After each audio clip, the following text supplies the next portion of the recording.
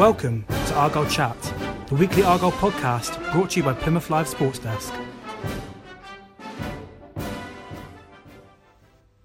Hello and welcome to the latest edition of Argyle Chat. We're rather short-staffed today, so it's just myself and Chris Errington. Hi, Chris. Stu, how are you? Very well, thanks. A good bank holiday Monday to you? Yeah. Always good to be in the office on a bank holiday, isn't it? Yeah, it is. You can tell it's a Monday bank holiday because there's hardly anyone here, and I think there's you, me, and about two on the news desk. So it's a quiet bare day. bones. That means everyone's at home enjoying themselves, and all the more reason for everyone to tune into the podcast today. You know, because it's not exactly a sunny summer's day in Plymouth, so. Sat at home, hopefully in the afternoon or evening, listening to us. What better way of spending a bank holiday Monday? Indeed. Right, with all that said and done, then you're going to mention Peterborough now. I was going to say let's bring it down a tone, shall we, and talk about what happened on Saturday. Yeah, it's funny, Chris, because I was speaking to our colleague Jack before the game, and I said Peterborough. I just really like the look of Peterborough this year, and in Jason Cummins, I think they've got a striker who will get at least 25 goals this campaign. And sure enough, they go to Home Park and really turned on the style. But you and I were speaking earlier, and it sounds like Peterborough played well, and Argyle played poorly as well. Yeah, I think it was the worst of all eventualities for Argyle. I think they played poorly, particularly defensively. I mean, there's no real excusing some of the defending, and the first two goals they conceded in the opening 10 minutes were comical, pretty much. They did play very poorly defensively. There's no getting away from it. Peterborough did look very good as an attacking threat. Jason Cummins and Matt Godden were excellent up front. They looked a really good pairing. Now, I'm hoping that Peterborough are a very good side, because they looked a very good side, and I'm hoping it's more a case of that than Argyle being a particularly bad side. Argyle haven't started the season as well as they would have hoped, or anyone would have hoped. But defensively, up until the 84th minute of the game against Wycombe last Tuesday, they hadn't conceded a goal in open play, and then they conceded that late equaliser at Wycombe. But even then, Derek Adams has stuck with the same back five, who have done okay so far this season. And so to concede 4 goals inside an hour against Peterborough, I have to think part of it was they had a really bad day. First goal, Matt Macy's had a poor clearance. Second one, Niall Canavan's lost possession. Third one, they've tried to play offside, and for some reason, and was just caught on a 2-1 break. The fourth one's a penalty where Graham Carey, for the second successive Saturdays, made a challenge, which I can sort of see why he's made it, but it's asking for trouble and asking for a penalty to be given against him.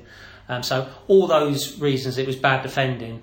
But Peterborough, I still think, looked a good side. They look really good. Dembele's quick. Cummings and Godden look good. They look a really strong team. So hopefully over the course of the season, that 5-1 won't look as bad as it did perhaps on Saturday, although when can a 5-1 defeat ever look good, particularly at home? Yeah, that's right. I mean, it's interesting to hear what Derek Adams said, and he said it wasn't a 5-1 game. And when you look at the stats, Argyle had 22 shots at goal.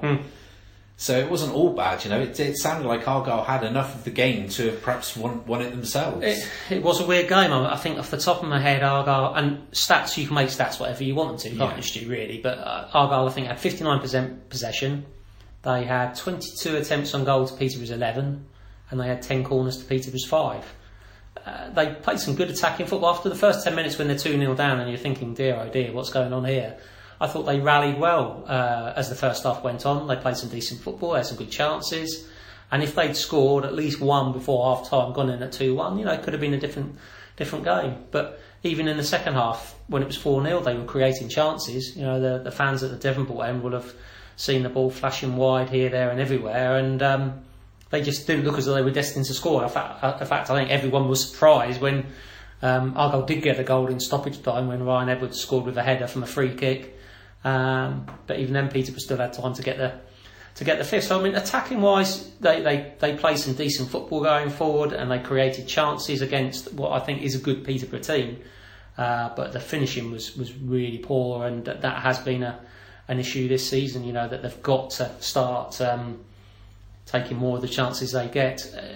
Freddie Ladapo, I thought, had a really good game up until shooting. his hold-up play was good. He linked up well. He caused Peterborough problems, but he must have had 4 or 5 really decent chances and didn't score any of them. Now, he got his first goal against Wickham in the week, and you were hoping, that would be something for him to build on. Hopefully, he will take the positive from the fact that he's had a lot of chances against Peterborough, but clearly he'll need to improve his finishing. But he wasn't the only one by any stretch of imagination. There was, like you say, 22 attempts on goal, and to only convert one of them, very disappointing. Yeah, indeed. I mean, it's interesting because Ladapo's obviously come into the team, and it seems that Derek Adams has chosen that he's going to be his first choice striker this season, despite Ryan Taylor and his influence last year. I mean, I remember doing the podcast with you and saying you perhaps don't realise how key Ryan Taylor is until he was absent, and we saw the difference in results last season. So, are you surprised to see Freddie starting? I am, I suppose. I think his overall performances haven't been too bad. He's perhaps a bit more pacey and a bit more mobile than Ryan Taylor when you play that central striker role. So Ryan Taylor tends to play between the ends of the penalty areas. He doesn't tend to go out into the wide positions too much. Ladapo's got a bit more pace and mobility to sort of pull out into wider positions, which in theory then should create a void of space for your attacking wide players to come in and fill. It is surprising though when you look at it that Argyle's success last year was revolving around a front three of Carey, Taylor and Ramirez. Taylor's on the bench on Saturday. Carey's playing, but by his high standards isn't playing as well as he can do, and Ramirez wasn't even selected for the squad of 18. So in a relatively short space of time, we've gone from that sort of Carey, Taylor, Ramirez, what an attacking sort of trio they are, to only one of them playing. So it just shows how quickly things can change in football. And it just feels like Derek Adams is just trying to find the right formation, the right complement of players to go in that formation, and that's where it feels a little bit like the start of last season, where it's all a bit of a work in progress, and nothing feels really settled and nailed down. The one thing, the big difference I noticed, I know a lot of people are saying it's deja vu, it's the same as last season. But in my opinion, Argyle seem to be creating a hell of a lot more chances this season than they were this time last year. Because I remember last year they were sort of not conceding too many goals, but really struggling to create chances. Yes, I think that's a fair point. I don't think creating chances has been too much of an issue. 22 on Saturday. Conceding penalties has been an issue. That's four now already this season. You can't keep doing that. That's asking for trouble, isn't it? Yeah. If you make individual defensive mistakes like I did on Saturday, if you concede penalties, if you don't take your chances, the manager's trying to find the right formation. Is he going to stick with the 4-3-3? Because on Saturday he went with Carey off Ladapo in a sort of 4-4-1-1. So unusual for him to try that. So he's looking for something that will work. Is Ladapo the man that you're going to go with? Or are you at some point going to bring Ryan Taylor back and give him that role and give him a run? And Taylor missed most of pre-season, so it's no real surprise that perhaps he's not fully fit, fully match fit. But you're only going to get fully match fit if you play games. So there's all sorts of questions, formations, combinations. Ramirez has gone from being one of Argyle's best players at the end of last season, or in the second half of last season, to not even in the 18 now. What's going on there? How do you get him firing again?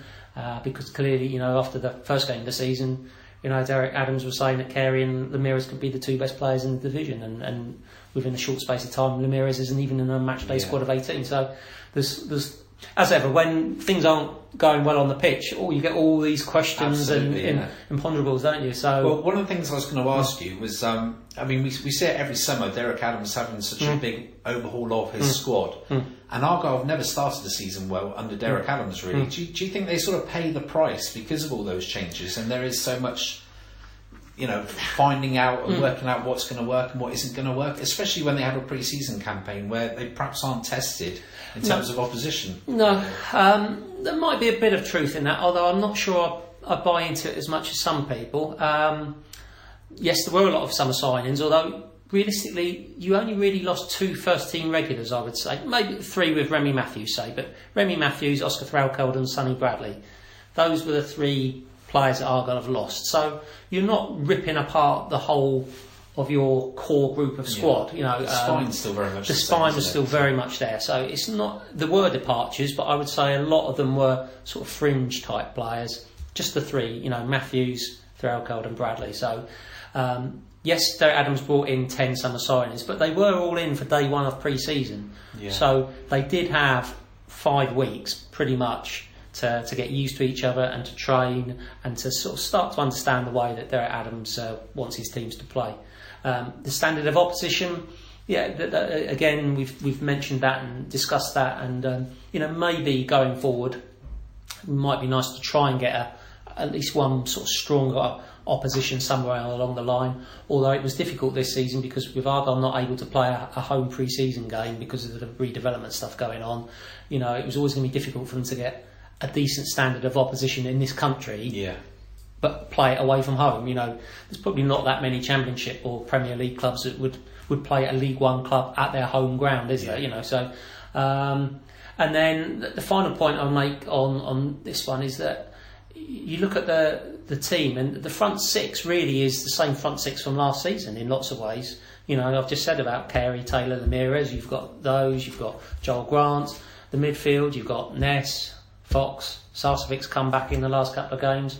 You know, Conor Grant is probably the only one of the attacking sort of six that's new. So that attacking core is still there, certainly in terms of the squad. It's the back five that's completely new. And if we'd had this conversation before the Peterborough game, I'd have been saying, well, the back five's doing fine. You know, they're not conceding any goals. And as I said, the attacking, the three in midfield and the 3 strikers are struggling. And now we've had the Peterborough game where, you know, Argyle didn't take their chances but did have 22 of them and looked a bit better. And then the defence have had, the whole back five, you know, have had an absolute shocker. So where does that leave you? Exactly. Scratching your head. It is. I mean, it is. Yeah. I mean, so they have made a lot of changes to the squad, but they've been together since the start of July. You know, we're talking 2 months they've been together now. It's not like they've all been thrown together at the last minute. No, that's right. It's a good point you make, and also when you consider Peterborough obviously made plenty of you know, summer signings themselves, and Godden, Cummins, O'Hara. You know, you were saying yourself, you know, Cummins and Godden up front look really, really good. A strong partnership. They look fantastic. You know, so you can hit the ground running. Yeah. So it's. I can see why. Is it ideal to sort of shake up your squad every summer? Probably not. But some of that was out of Derek Adams' control. You know, players wanting to leave or Remy Matthews, you know, going on. Yeah, those 3 key players you mentioned. You know, it's not that Derek Adams wanted them to go. He wanted to keep them. No, and you know, the goalkeeper situation he sorted out early on, and then Burgoyne broke his ankle, and he had to bring in Matt Macy at the last minute. But you know, the players have been there long enough, so. I understand why people say, there's too many changes each summer and we're not settled. But the front six is pretty settled, although some of them now aren't in the team for various reasons. I thought the defence was doing all right until they got really ruthlessly exposed by Peterborough. So there's some truth to it, but I'm not sure it's a total answer. Yeah, one person we haven't seen yet is Callum Dyson. Yes. Any news on what's happened to him? I think it's fair to say he didn't impress in pre-season, and he's down the pecking order. Whether he'll get a chance, Millwall in the Carabao Cup coming up in the week, whether he'll get a chance to play in that, I don't know. Argyle have got a Premier League Under-23 Cup tie coming up against Portsmouth next Tuesday the 4th. That's at Home Park. So I suspect that he might well be involved in that one. That might be his sort of next involvement and his next chance to really try and shine. He didn't really impress in pre-season. I think he got 1 goal in one of the Dutch pre-season games. And the games I saw, you know, if I was ranking strikers, you know, he would have certainly been behind Ladapo. Ladapo's got into the starting lineup. And with Ryan Taylor being back now, Dyson's not been on the bench. So...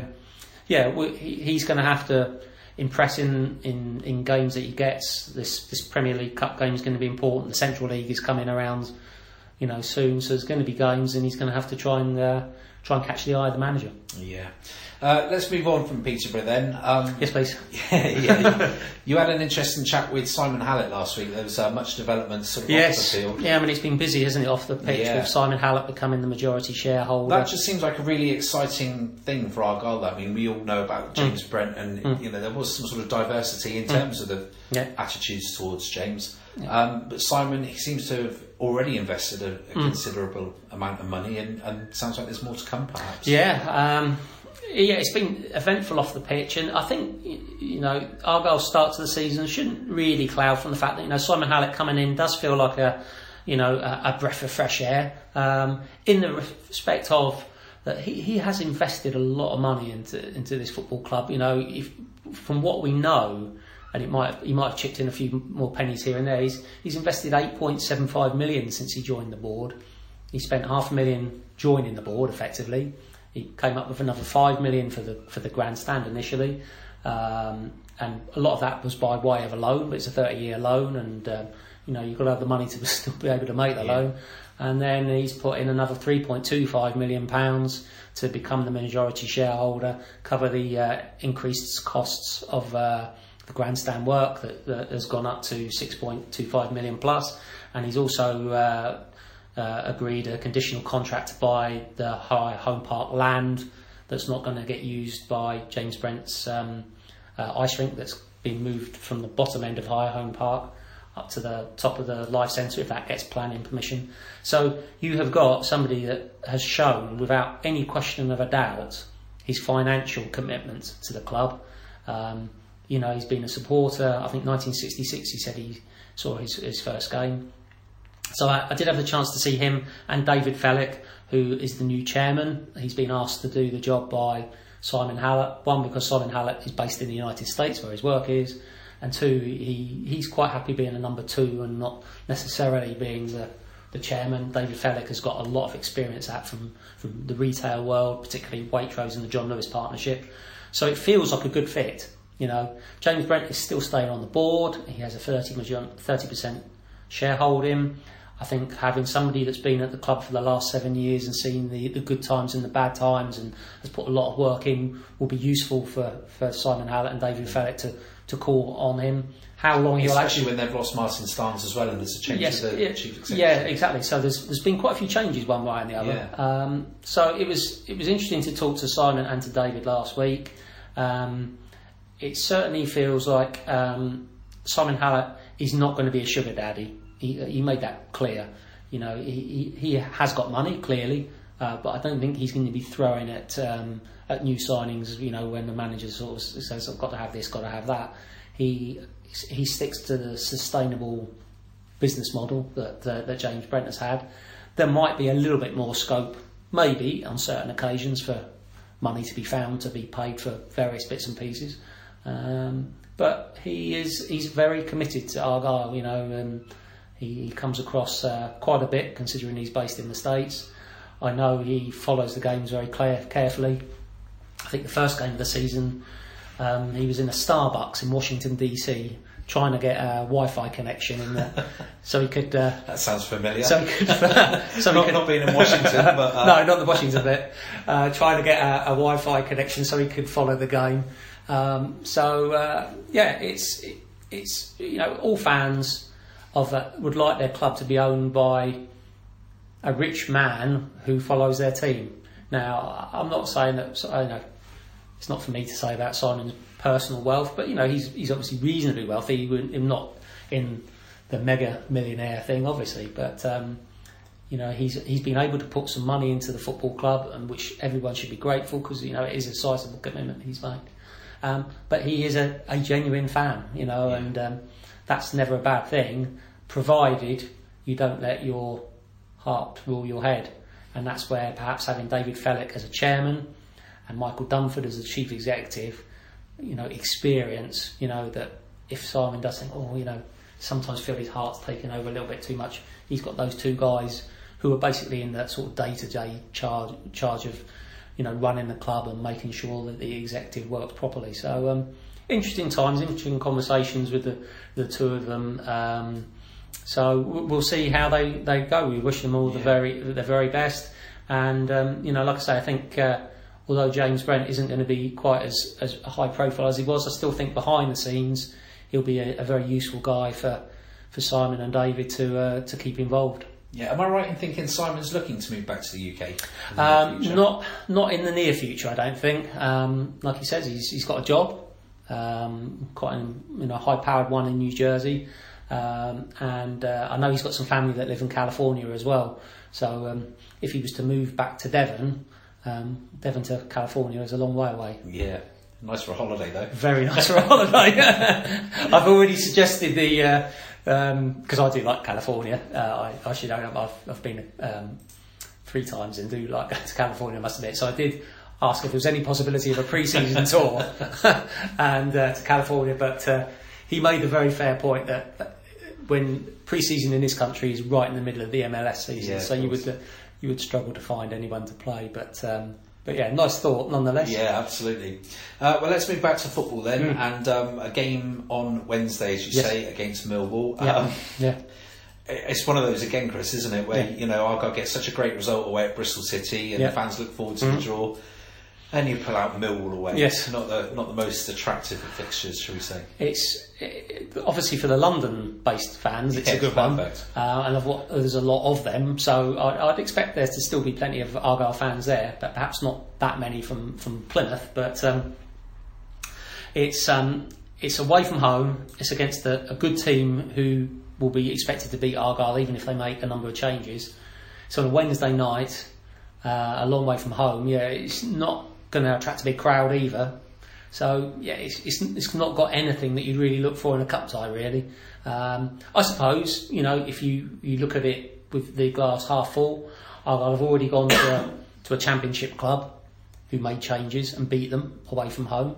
So if they've gone to Bristol City and won in the Carabao Cup, why can't they go to Millwall, who will make changes, I'm sure, and beat them, and then get into the third round and then hopefully get the big tie that we were hoping for in round 2, sort of thing. And of course in the third round, that's when the big Premier League European teams come in, isn't it? So maybe in the long run it will work out. It'll be interesting to see if Stuart O'Keefe, midfielder, plays any part in the game on Wednesday. He was signed on loan from Cardiff City on Friday.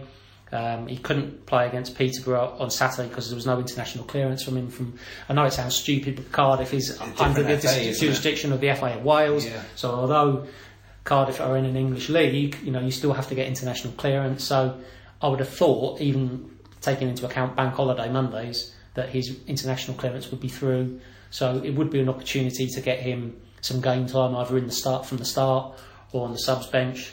So we could see him at the New Den. You'd expect Derek Adams, after the result against Peterborough, to shake his side up a bit. There's no reason why he shouldn't do.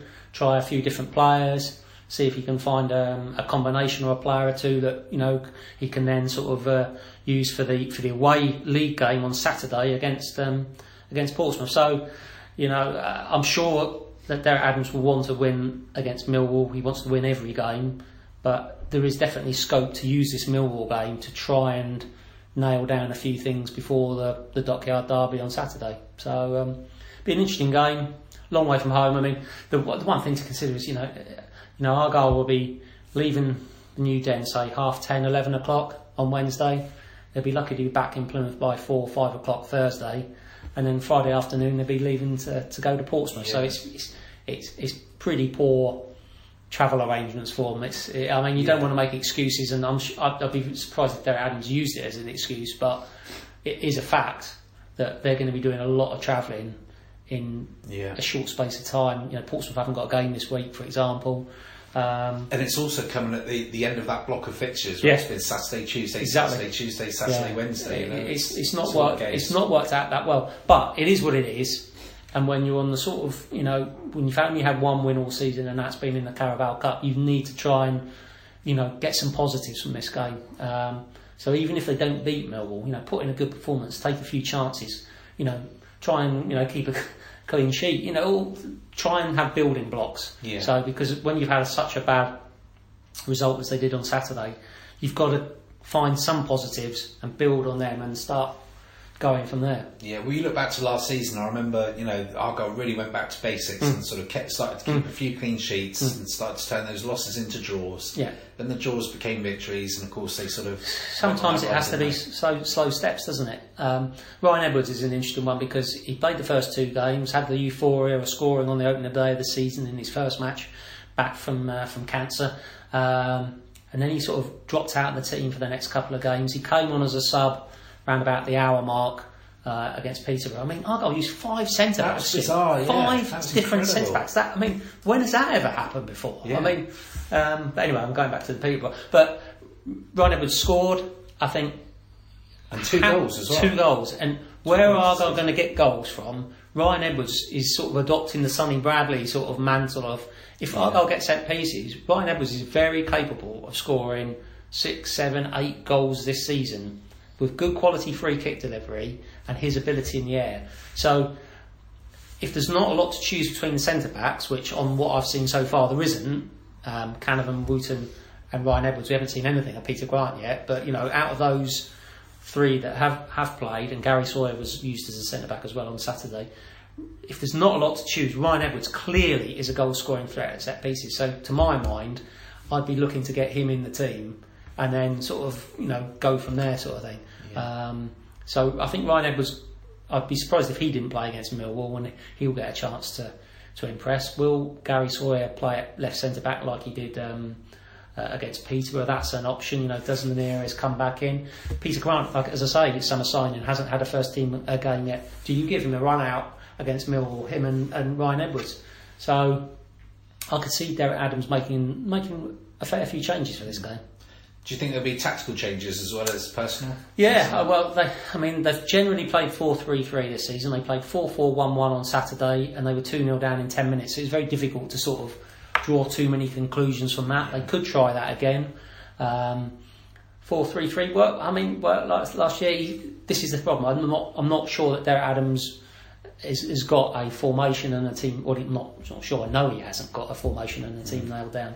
So I think the Millwall game, perhaps try a few different little bits and pieces, and then with a view to having a clearer idea of what you're going to do against Portsmouth on Saturday. Because if you offered it to Argyle fans, if you said you could win one of the next 2 games, clearly you're going to want to win the Portsmouth game, aren't you? Yeah. So try and get positives out in the Millwall game, and then put them into practice against Portsmouth, so you get a good result there and get your season up and running. Yeah. As you say, Chris, moving on to Portsmouth at the weekend, yes. Argyle really do need to start picking up a point or 2 because they don't want to be sort of bottom. And also, I don't think the fans or Derek Adams and people at the club will want to hear the whole Deja vu and expect the same as last season. No, they definitely... That could have been a freak in itself. Yes, yeah, I think he probably was a freak. That doesn't happen all that often. We went to Portsmouth last November and we're bottom of the table, and we're going to Portsmouth in start of September this year. It's September the 1st, isn't it? And going to be bottom of the table. So never great going to Fratton Park and probably having the Fratton end reminding the Green Army of their league position, and they've been a bit vocal already on social media. They'll probably be suggesting that that Argyle will be getting relegated and Derek Adams is getting sacked on the Sunday morning and all this sort of stuff. So that's something that Argyle will have to deal with on the day. And they had a slow start last season, and it went on for a long time before they turned it around. You're right, you don't want to be at the bottom of the table at any stage of the season. Of course it's very early, and of course they're more than capable of turning it around, more than capable. They've got some good players in that squad. But, you don't want it to drag on for too long, and you want to get up and running and get points on the board and start looking up the table. So, Portsmouth is always a tough, fiercely competitive game, but look at it on the positive side. If you can go there and get a good result, that really will give you the kickstart to the season that you're looking for. So, like I say, I wouldn't want to sound as though I'm writing off the Millwall game as an irrelevance. I think it's important that not so much the result, but Derek Adams gets positives out of it. Yeah. So that when you go to Portsmouth, if you were going to Portsmouth off the back of the 5-1 against Peterborough, that's a long week to dwell on lots of things that didn't go well. Now you've got this opportunity against Millwall to go there and get positives, both individual performances and as a collective team and in the formation and the system, and then you can put those into practice at Fratton Park, get a good result, whether that be a draw or a win, and then try and go from there. It's been a tough start to the season, and they do need to try and find a settled side. But when you lose a game 5-1 at home, how can you have a settled side? Absolutely, yeah. So you need some results so that the manager can then feel safe to pick a settled side. It's a difficult one, but like I say, we're sitting here. It's August Bank Holiday Monday. We don't have to panic too much. I don't think you need to panic at all, because Derek Adams has proved that he can turn things around. But you don't ever want to be bottom of the table. It's never a nice feeling. Never. Not even in August. No, and we're better than Bratton Park to end the run. It'd be great, get the season up and running. It would. Indeed. Well, Chris, thanks ever so much for joining me. That's all we've got time for this week. We'll be back again next week to look back on Millwall and Peterborough, and to hopefully talk about Argyle being off the bottom of the league. Thanks for listening. Bye-bye.